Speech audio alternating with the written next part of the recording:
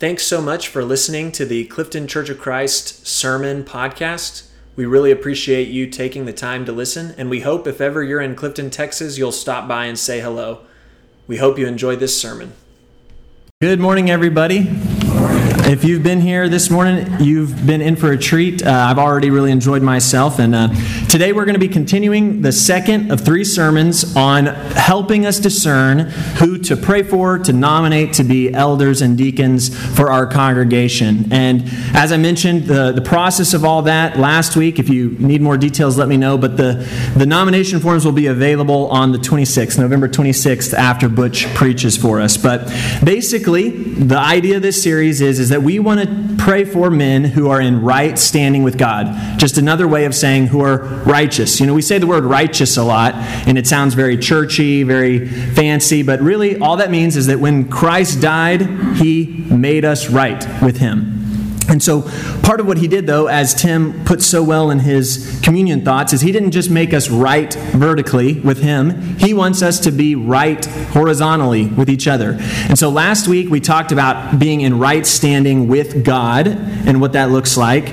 And today we're talking about how, and by the way, these sermons, they apply to all of us, but obviously I'm using it through the lens of helping us think of elder deacon nominations. But also, part of the people that we want to be praying for are people who are in right standing with their family, not just their blood family, that is part of it, but also with their church family. And so that's what we're going to talk about today. And one of the things I said last week when I was talking about being in right standing with God was Psalm 1, talking about being planted by streams of living water. And I said at the benediction, I could have also gone with John 15, where it says, in John 15, they say, "Remain in me, as I also remain in you. No branch can bear fruit by itself. It must remain in the vine. Neither can you bear fruit unless you remain in me." Part of being in right standing with God is remaining in Jesus. But, as a friend of mine named Jordan Greer pointed out to me and put so well, part of the idea of remaining in Jesus also means that inherently, in this line right here, verse 5, "I am the vine, you are the branches." So we are all branches beside each other. If you remain in me and I in you, you will bear much fruit. Apart from me, you can do nothing. And so when we talk about being part of being in right standing with God, part of it is, am I abiding in Jesus? But it also is inherently with my community. Am I being a good branch with the other branches around me? Part of Jesus' word image implies this idea of branches getting along together. And so I've thought of really 2 main things that I'd like to get across here before we, to get you to think about this. And there could be more, but these are the 2 that I thought of. The first one is this question that I talked to Colton a lot about this with youth ministry. This was a big deal to me when I was a youth minister. I think it's a big deal to me now still, but when you're in a youth ministry, a youth group, it's such a small group, or mine was a small group, that you're able to really be what I call a cultivator of the culture, a gardener of the group's culture.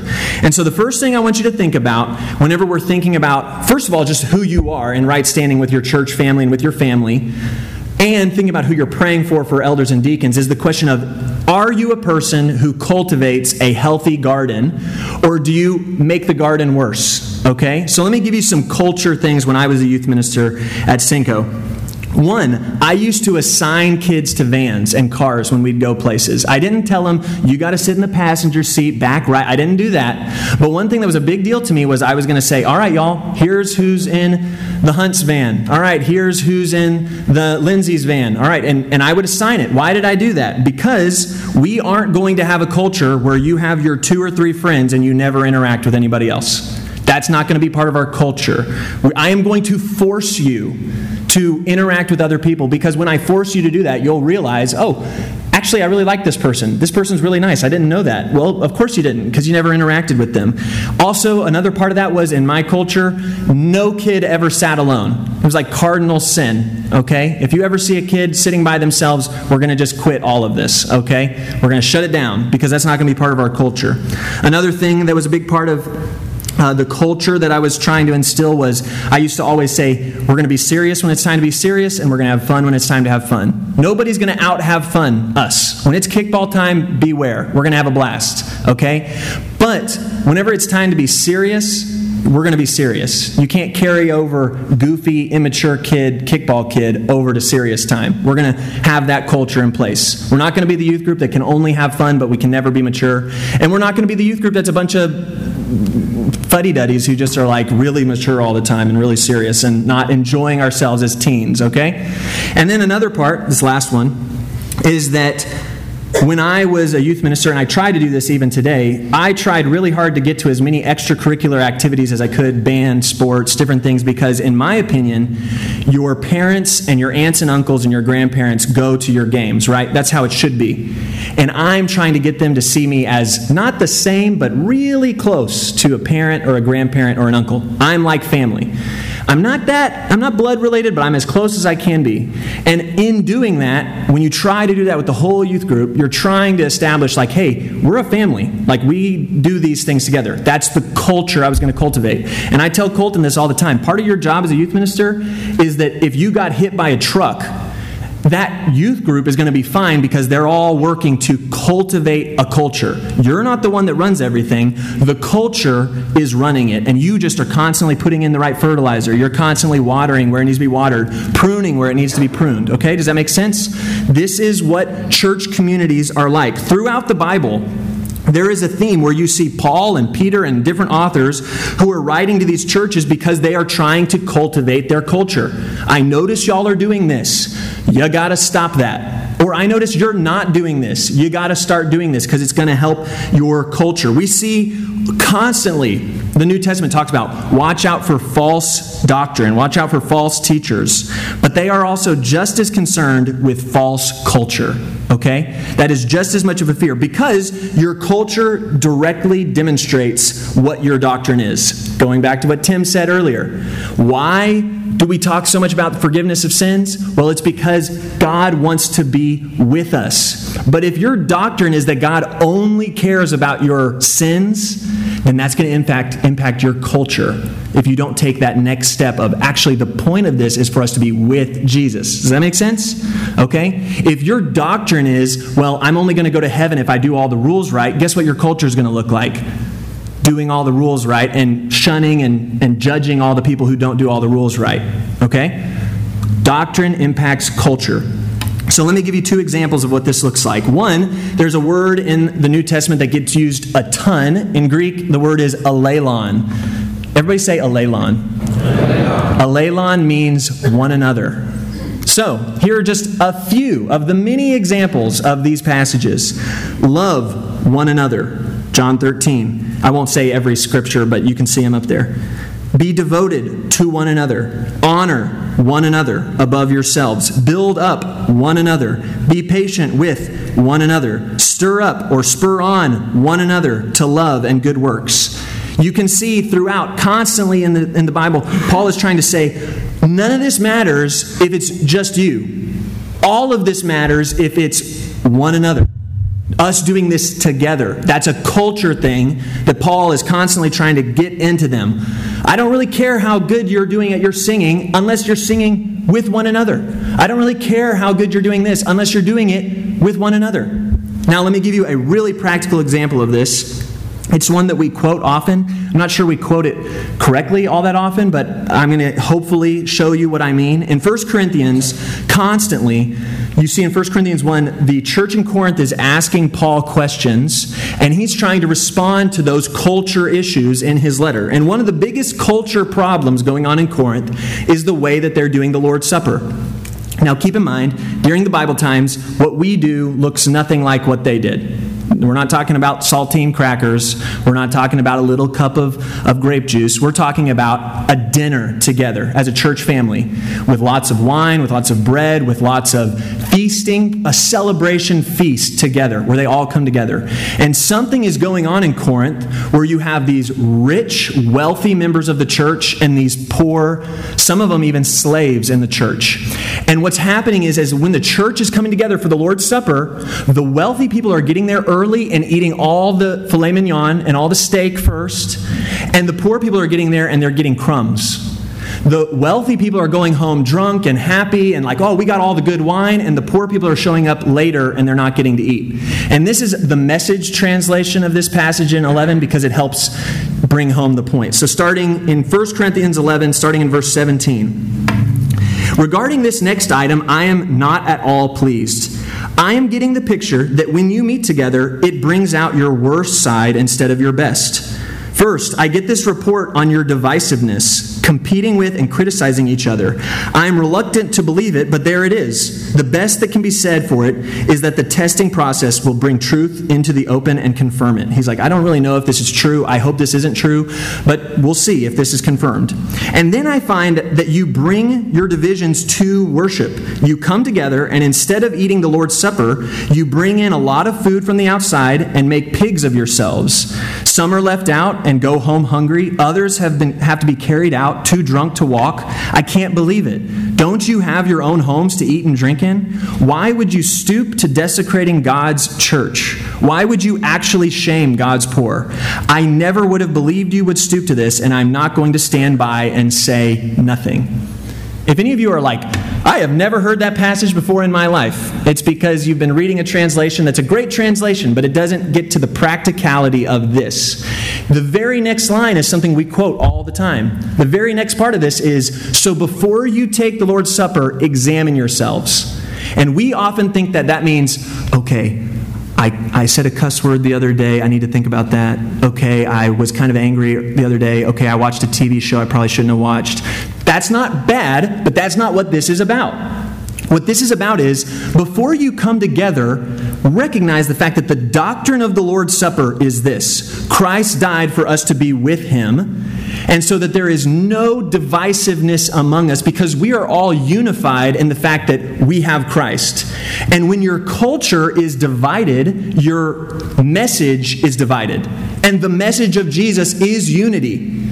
So how on earth are you going to say, we're going to get together and we're going to worship by having this Lord's Supper when literally the way that you do it is the exact opposite of what Jesus died to bring? And so you should examine yourselves before you take this, not as much, am I a sinner, but more, are we good with each other? Amen. Okay? If, let's say there was a big rift in the church right now, some people were in here like, no, we got to use the NIV. Some people are like, no, the KJV. What if there was this huge split going on in the church? Paul would say, do not take this meal until y'all figure that out. Because you desecrate this if you don't examine yourselves and be unified, because Christ died for all people so that we might be one in Him. And when you celebrate this and you have the poor people and the rich people, it just makes it worse. I would rather you not even take the Lord's Supper than desecrate it like that. Does that make sense? That is a culture thing for Paul. It's not a theology, well, it is theology, but it's not some big debate on substitution atonement theology that he's trying to reconcile. It's, I want your culture to be healthy. Because if your culture's bad, the whole thing's bad. If your culture's good, the whole thing's good. So ask yourself the question, when I'm thinking about, by the way, all of this applies to church family and it applies to your own family. So ask yourself the question, before you sit down to pray, God, who should I nominate to be an elder or deacon of this congregation? Ask yourself, does this person help the culture of their family and their church family? Do they contribute to making it healthier, or do they contribute to making it more dramatic or more tense or more whatever? Okay? Does that make sense? All right. The next thing I want you to think about is, this is another thing I see throughout Scripture. I asked some friends of mine, I was like, can you help me think of some examples of where we see this in Scripture? But this is a question that is constantly being asked of all of the followers of Jesus, because forgiveness is such a big thing to Jesus. We cannot control whether someone is going to forgive us. We cannot control whether someone else is going to react well or not. But what you can control is, have you done everything in your power to be in right standing with one another? You have that person in your family that's like, listen, I can't control what that person's going to do. But have I done everything I can to apologize to them? Have I done everything I can to say I love you? Have I done everything I can to say I want what's best for you? I can't control any of the other dynamics.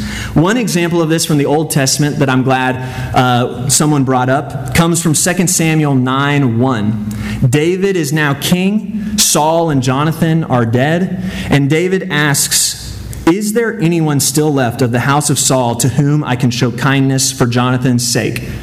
He asks, and they say, well, there's this guy, his name is Mephibosheth.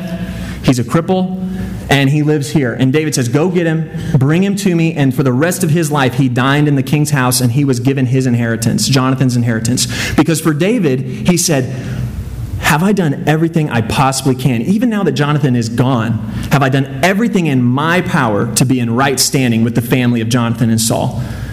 And he asked himself that question, and they said, there is this person. And guess what he did? He tried to be in right standing with them.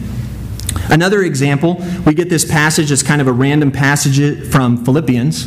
In Philippians 4:1-3, Paul says, "Therefore, my brothers and sisters, you whom I love and long for, my joy and crown." How cool would that be to be a church that Paul calls his joy and crown?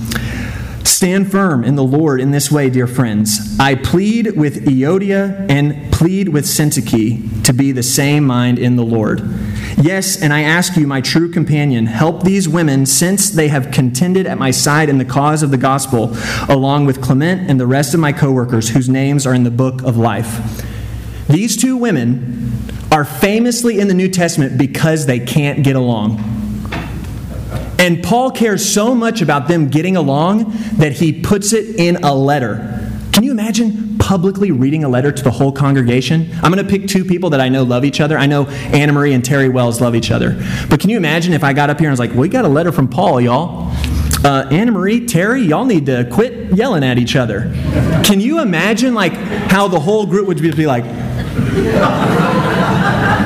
we all know that, but we don't talk about that here. This is Paul saying the culture is so important. We've got to talk about it. This is such a big deal that y'all's problems cannot divide this church. You have got to resolve these problems, okay? Have you, Euodia and Syntyche, done everything in your power to be right with each other? And then my third example comes from Jesus himself. Got to quote Jesus. Jesus, Matthew 5:23-24. "Therefore, if you are offering your gift at the altar, and there remember that your brother or sister has something against you," by the way, that could be family, or it could be your church family, your community member. If you walk miles to the temple, we don't think about this.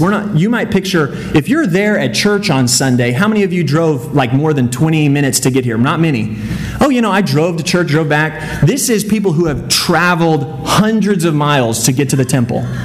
And he says, I'd rather you stop. Well, let me keep reading. "Leave your gift there in front of the altar. First go and be reconciled to them. Then come and offer your gift." I've walked 100 miles, Jesus. You're telling me I have to leave? He said, I would rather you stop trying to be right with me by offering your gift. Leave it here. Go all the way back hundreds of miles home to meet with the person that you are not in right standing with and reconcile that problem before you come and try and worship me. Okay? We see this in Scripture. What if the person goes, well, Jesus, I went back, I apologize, I tried to be right, but they didn't respond positively. Jesus says, he doesn't say this, but I think he's probably going, I didn't ask you how they responded. I asked you, have you gone and done everything in your power to be made right with that person? I'm going to use an example. I'm going to keep the details not specific because I don't know if this person listens to my sermons or not, but I had a friend in Katy, and I'm going to read you a text that I sent. I sent this text in February, and I moved from Katy about almost 4 years ago. And I sent this text. I'm just going to read it. This is from me. "I'm not sure what this will accomplish, but I want you to know and your whole family that I'm really sorry for not doing my part to keep our friendship. I don't feel like we had any sort of problems with each other, but I lament the fact that we were close and then over time we weren't close. I really consider that one of my biggest regrets from my time in Katy. I know I would not have handled a lot of the drama at Cinco if it wasn't for you and your wife's help and friendship to get through all those times. I'm sorry I didn't stay a good friend and fight harder for our friendship. I don't expect you to respond to that with anything. I just wanted you to know that I still think fondly of you and your family and have lots of regrets for hurting our friendship. Okay? I sent that text almost 3 years after I moved from there. And you know why I sent that text? It's because I was sitting there going, I never want to see that person and not think, did I do everything I possibly could for us to be right? Thankfully, we had a really good exchange after this text. But that's not why I sent it. I didn't send it because I knew, we're going to be best friends again after I send this. They're going to respond and they're going to say, there were things that I could have done. That's what you might want. But that's not why I sent the text. I sent the text because I wanted to do everything in my power to say, I want us to be okay. I want us to be in right standing with each other. So I have 4 challenges for you, and then we're done. 4 challenges. 1, by the way, are you being a good part of this family? Are you living well with the other branches? I want you to reflect on that. Do I show up and leave? Or do I actually try to be a part of this body as a good family member? Are you helping the culture or are you hurting it? Okay? You may think I don't think I'm hurting it, but I do maybe kind of gossip about people sometimes. Occasionally those are the kind of questions you need to ask yourself. Is the culture at the Clifton Church of Christ healthier because you're contributing to it? Or is it a little more tense because you're contributing to it? The third thing I want you to think about. Is there someone you need to apologize to or forgive? Is there someone in your life, whether they are here, whether they are far away, that you have done where you think to yourself, I have not done everything in my power to say, I want us to be right? No matter how they respond to that. To walk up to them and say, Jesus cared so much about being with us that He died for us so that we could be one with each other. I'm going to at least try to send an apology text. I'm at least going to try and say, I want us to be right. Because there's some stuff there in the Bible about if you don't forgive others their sins, it has a pretty rough second half to that message, okay? Now here's the 4th thing, and this is the last challenge. I would ask that all of you pray for discernment for nominating elders and deacons who are in right standing with our community because they have done all they can to keep the culture Christ-like, and they have done everything they can to be reconciled with their family and their church family. So we're not asking for people who are, we're all best friends. We're asking for people who have done everything that they could to try and be right with each other. Okay? Does that make sense? All right. I would ask that you would continue to pray for this process throughout. If any of you have any prayer requests, anything that you'd like elders to be praying about, elders are going to be standing at the doors while we stand and sing this song.